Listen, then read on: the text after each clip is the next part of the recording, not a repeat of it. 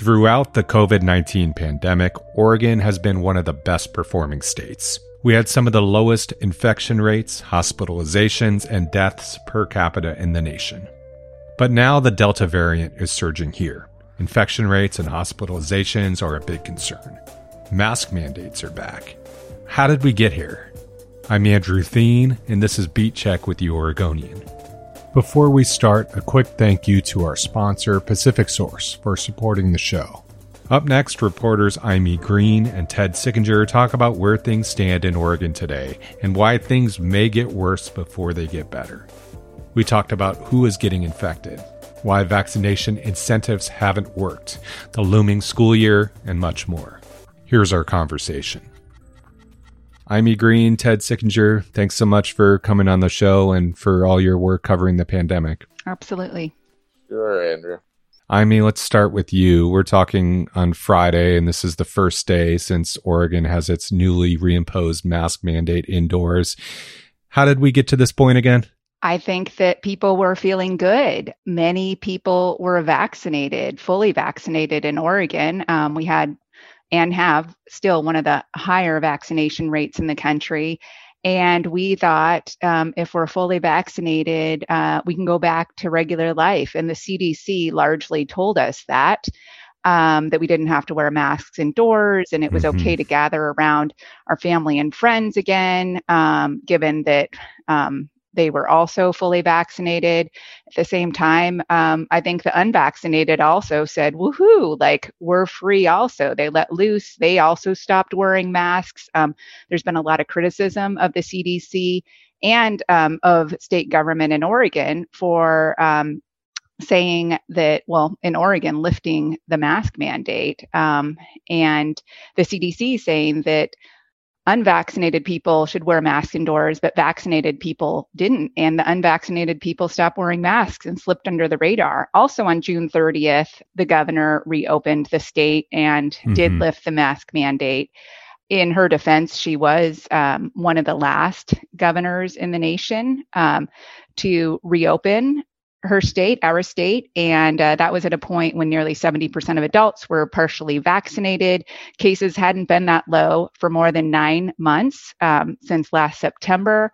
At the same time, we also know that about 50% of the population of all ages, so including children who weren't eligible for vaccinations, were fully vaccinated. And scientists at the time were saying 70 to 90% of the overall population needs to be fully vaccinated to squash this virus. And now, because of the arrival of the Delta variant, many scientists are saying 85% or more of the population needs to be fully vaccinated. Today, as I speak to you, about 56% of Oregon's overall population is fully vaccinated.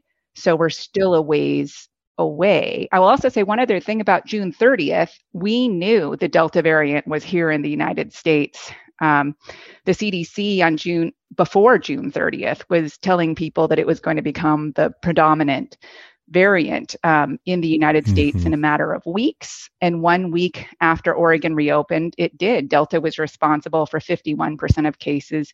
Today, it's close to 100%. Infections began to rise in Oregon just 1 week after we reopened.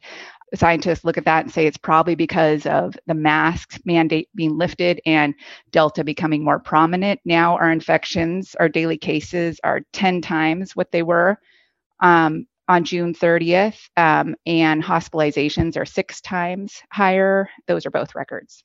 Yeah, it's pretty astounding. Ted, maybe this is a good time to talk about one of those Oregonians who has been hospitalized and was not vaccinated. You wrote about Keith McDonley. What can you tell us about him and how is he doing right now?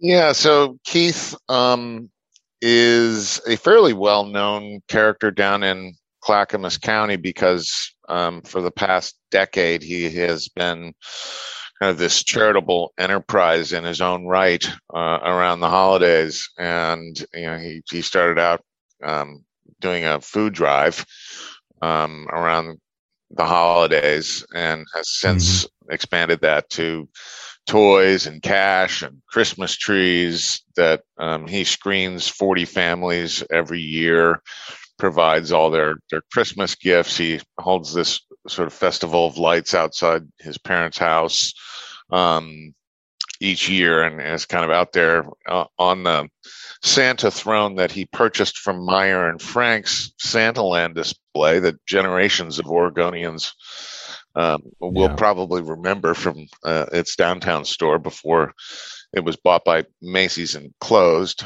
In any case, he has really developed this reputation, and he's known as the Milwaukee Santa. And he's a full-time caregiver to his cousin.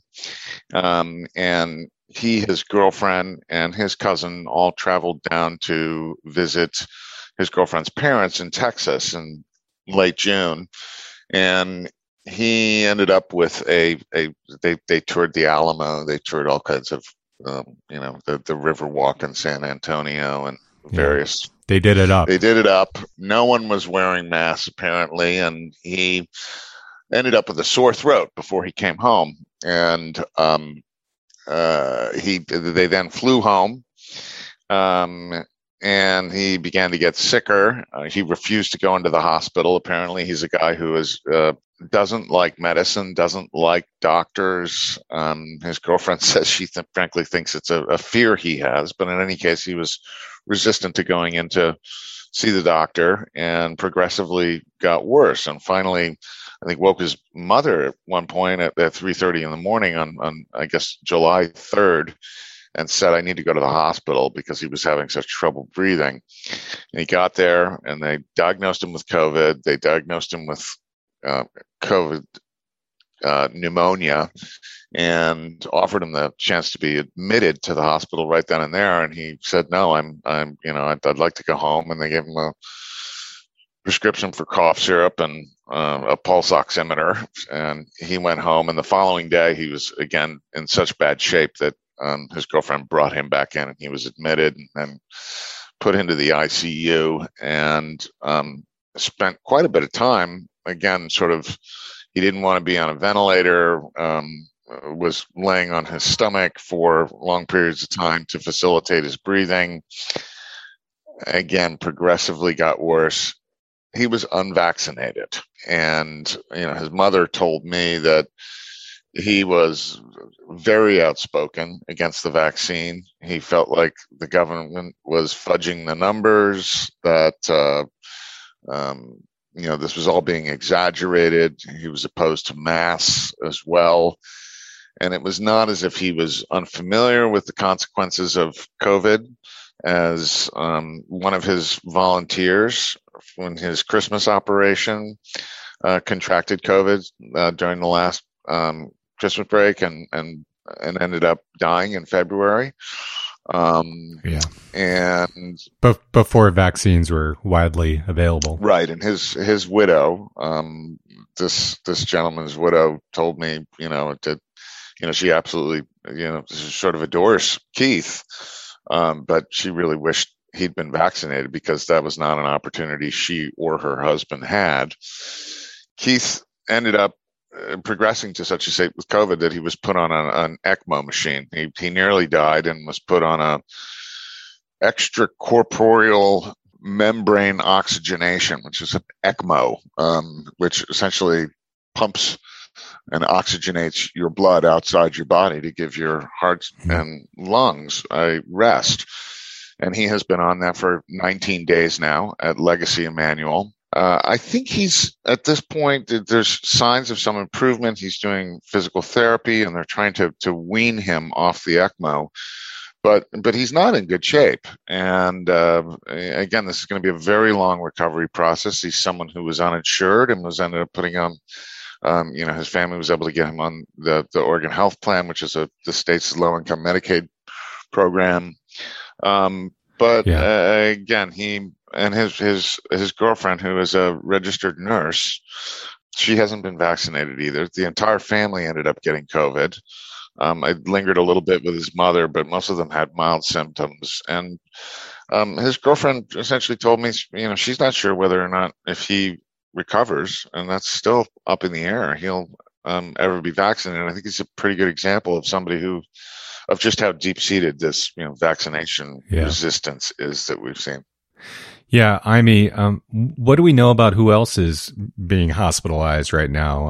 Are there a lot of Keiths out there, people who are, young and unvaccinated? Yes, I think if you look at the proportion of people by age who've been vaccinated in Oregon, as well as across the country, it's the older people who are being vaccinated at the highest rates. They're the ones who were most worried about COVID and dying from it because they were dying in the highest numbers.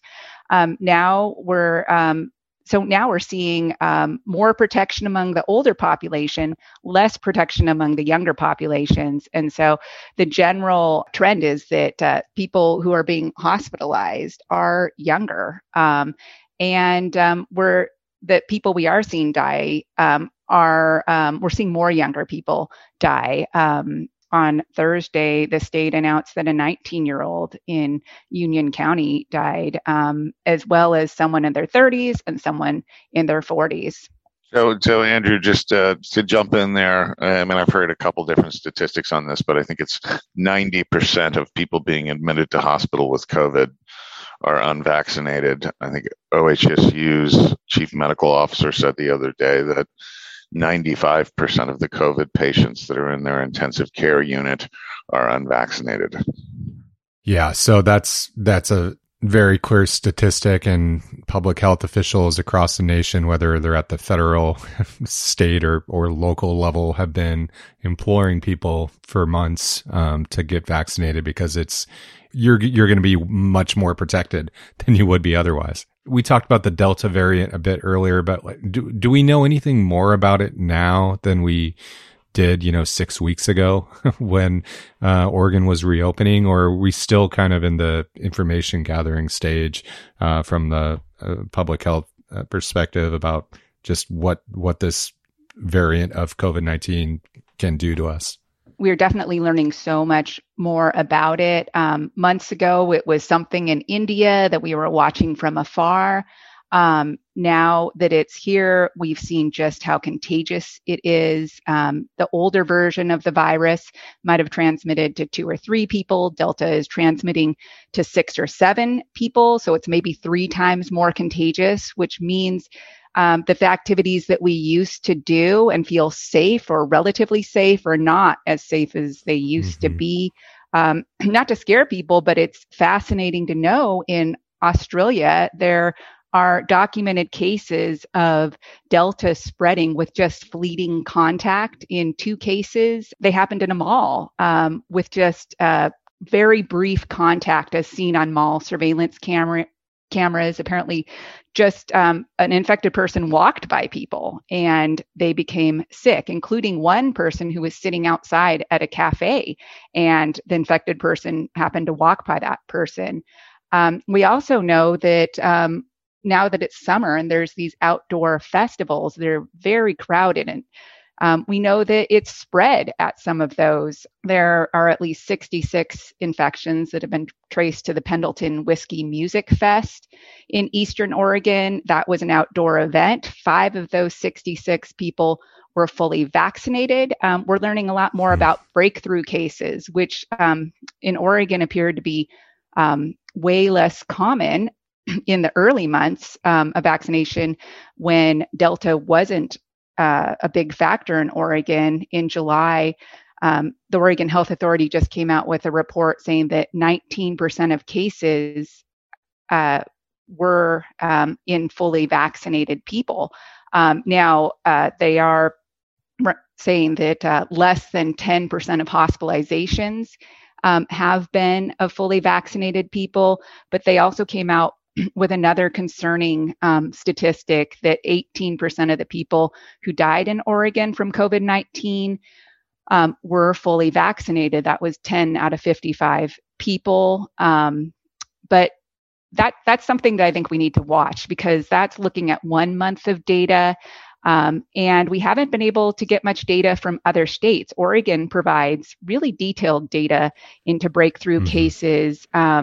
24 states also provide detail on breakthrough cases, not just hospitalizations and deaths. And through reading through some of those reports, they actually aren't that detailed. And I haven't seen the high percentages, or relatively the higher percentages that we've seen in Oregon. So I think the takeaway here is that the vaccines are doing a good job of keeping the fully vaccinated out of the hospital. Overall, you're 6 times less likely to get COVID if you're fully vaccinated than if you're not. And although the deaths are concerning because people thought, hey, I'm fully vaccinated, this is great, I'm fully protected. Earlier on, they thought that. We do know that fully vaccinated people still are accounting for far fewer deaths than deaths among the unvaccinated or partially vaccinated. I think we just need more data over the next month or two. And it's a reminder to us all that we should all be wearing masks. We now know that fully vaccinated people in some cases can be spreading the virus, and that they have the same viral loads in their noses and throats as unvaccinated people, 1,000 times higher than the viral loads from previous strains of the virus. So we just need to be careful and cautious. And if everybody gets vaccinated, we can stamp out the virus completely. Yeah, I mean, as time goes on too, I guess you wouldn't. It's not surprising to see as the number of vaccinated Oregonians goes up, you would expect them to comprise a larger and larger percentage of the folks who are actually contracting the virus. If breakthrough is possible, just the law of large numbers would dictate that's the case. Yeah, that's a great point. There's a growing pool, a bigger pool of vaccinated people and a shrinking pool of unvaccinated people. And the virus is so contagious that it's infecting where it can. Yeah, and those two numbers added together, the conventional wisdom from public health experts, as you mentioned earlier, Amy, was we might need to get to 70% under a previous variant of people who are either vaccinated or have contracted or been infected with the virus. Now that number with Delta is a lot higher, and that just means a longer way to go before we get out of this. That's right. Let's take a quick break and we'll come back and talk a bit more with Amy Green and Ted Sickinger.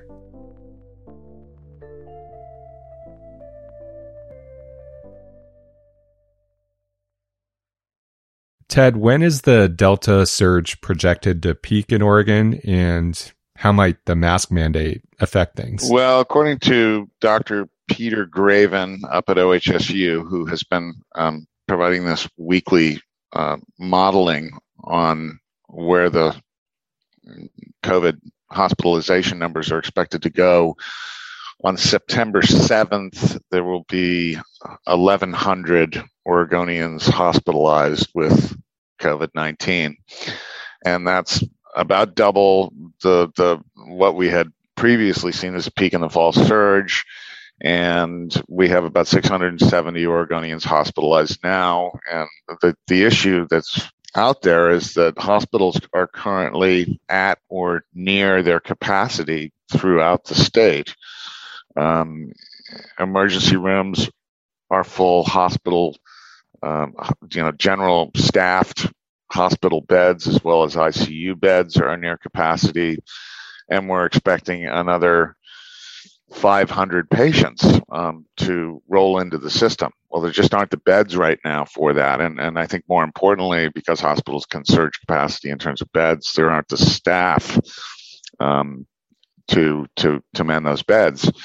And the mask mandate, certainly it has been effective in the past. And I think Peter Graven again was saying that, if Oregonians, if there's broad compliance with the mask mandate and, there's social distancing and some of these other, protocols are held to, that, maybe we can shave that by, a couple hundred cases, and that we'll peak at 800 to 900.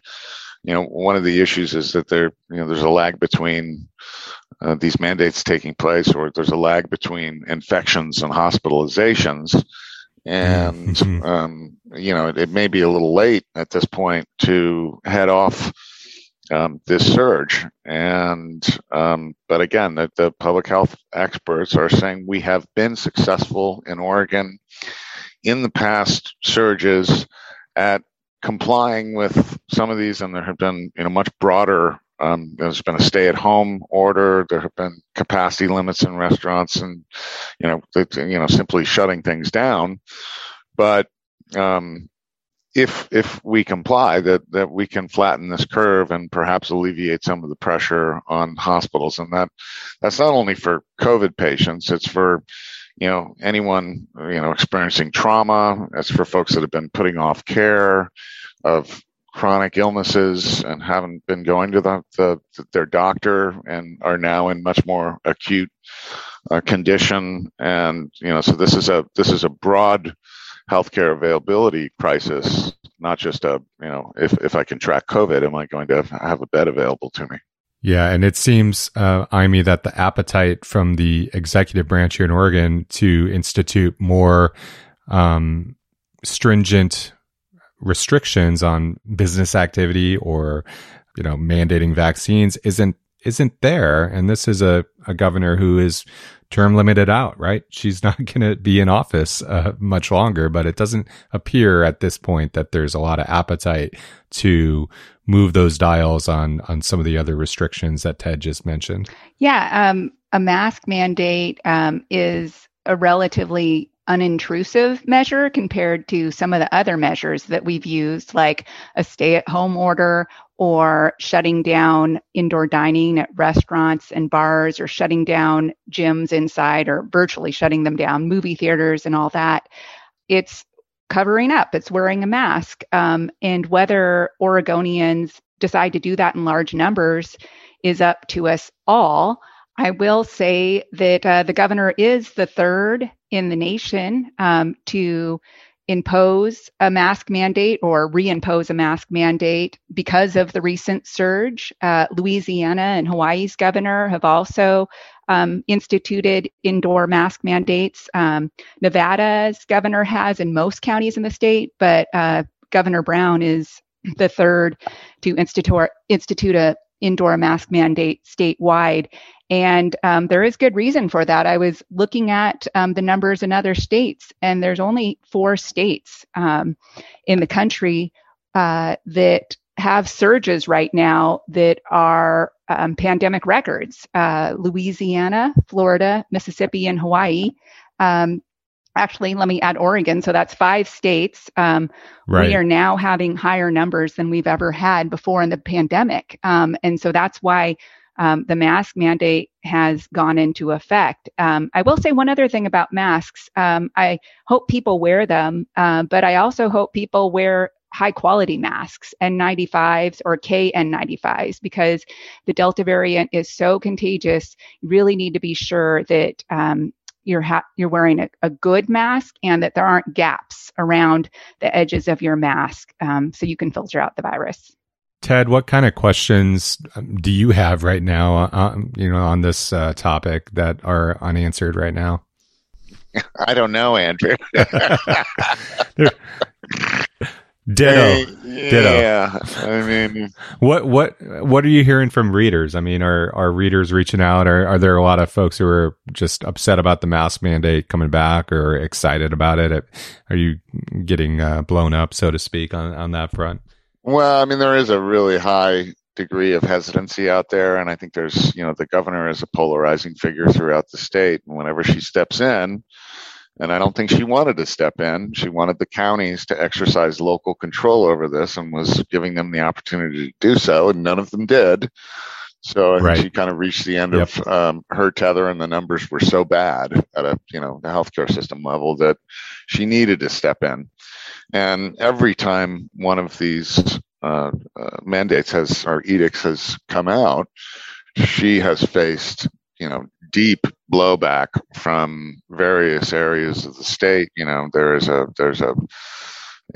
political opponents, local elected officials, have bashed her for a long period of time, and this has to have been deeply exhausting for her, I think, and disconcerting. But so I hear some of the same stuff when we're covering her new announcements and the fact that public health experts and the science says that mask wearing, social distancing, washing your hands, and particularly the vaccination are the way out of this pandemic, there's opposition to that, and it is deep-seated and vociferous. And I get a raft of emails every time I write about this that are essentially telling me that this is a conspiracy. The governor's a tyrant.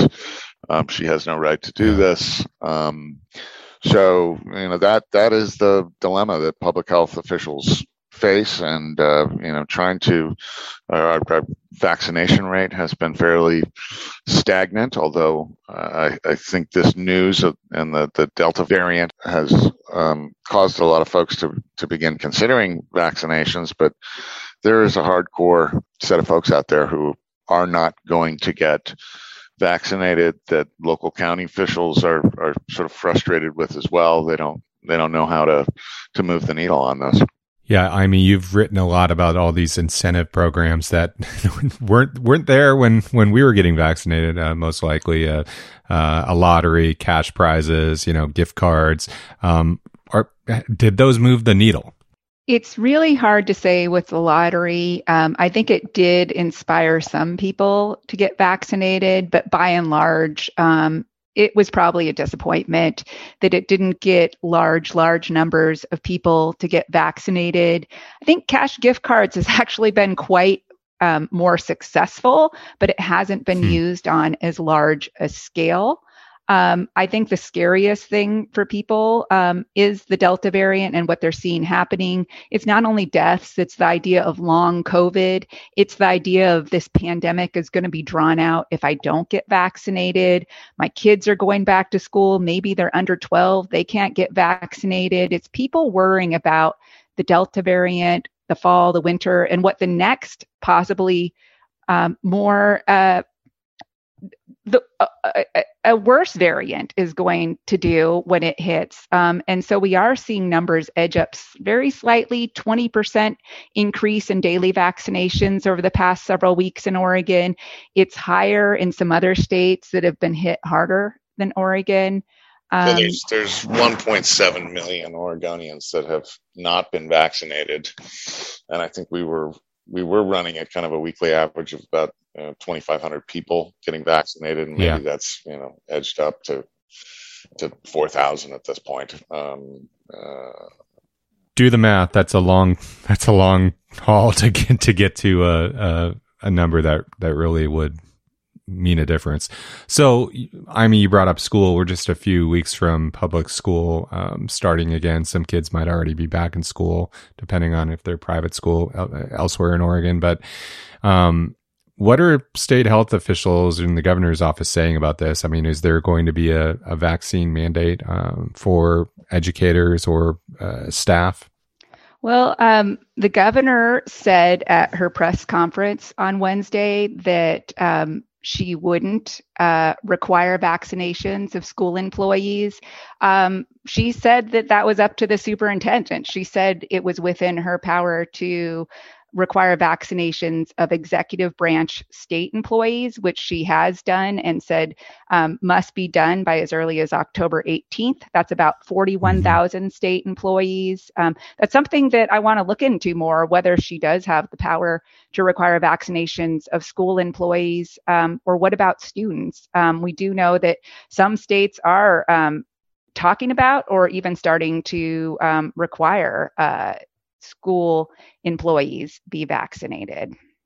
And also going into the school year, I think there are lots of worries about what it's going to be like. The governor earlier did say that all K through 12 schools have to have masks worn inside them.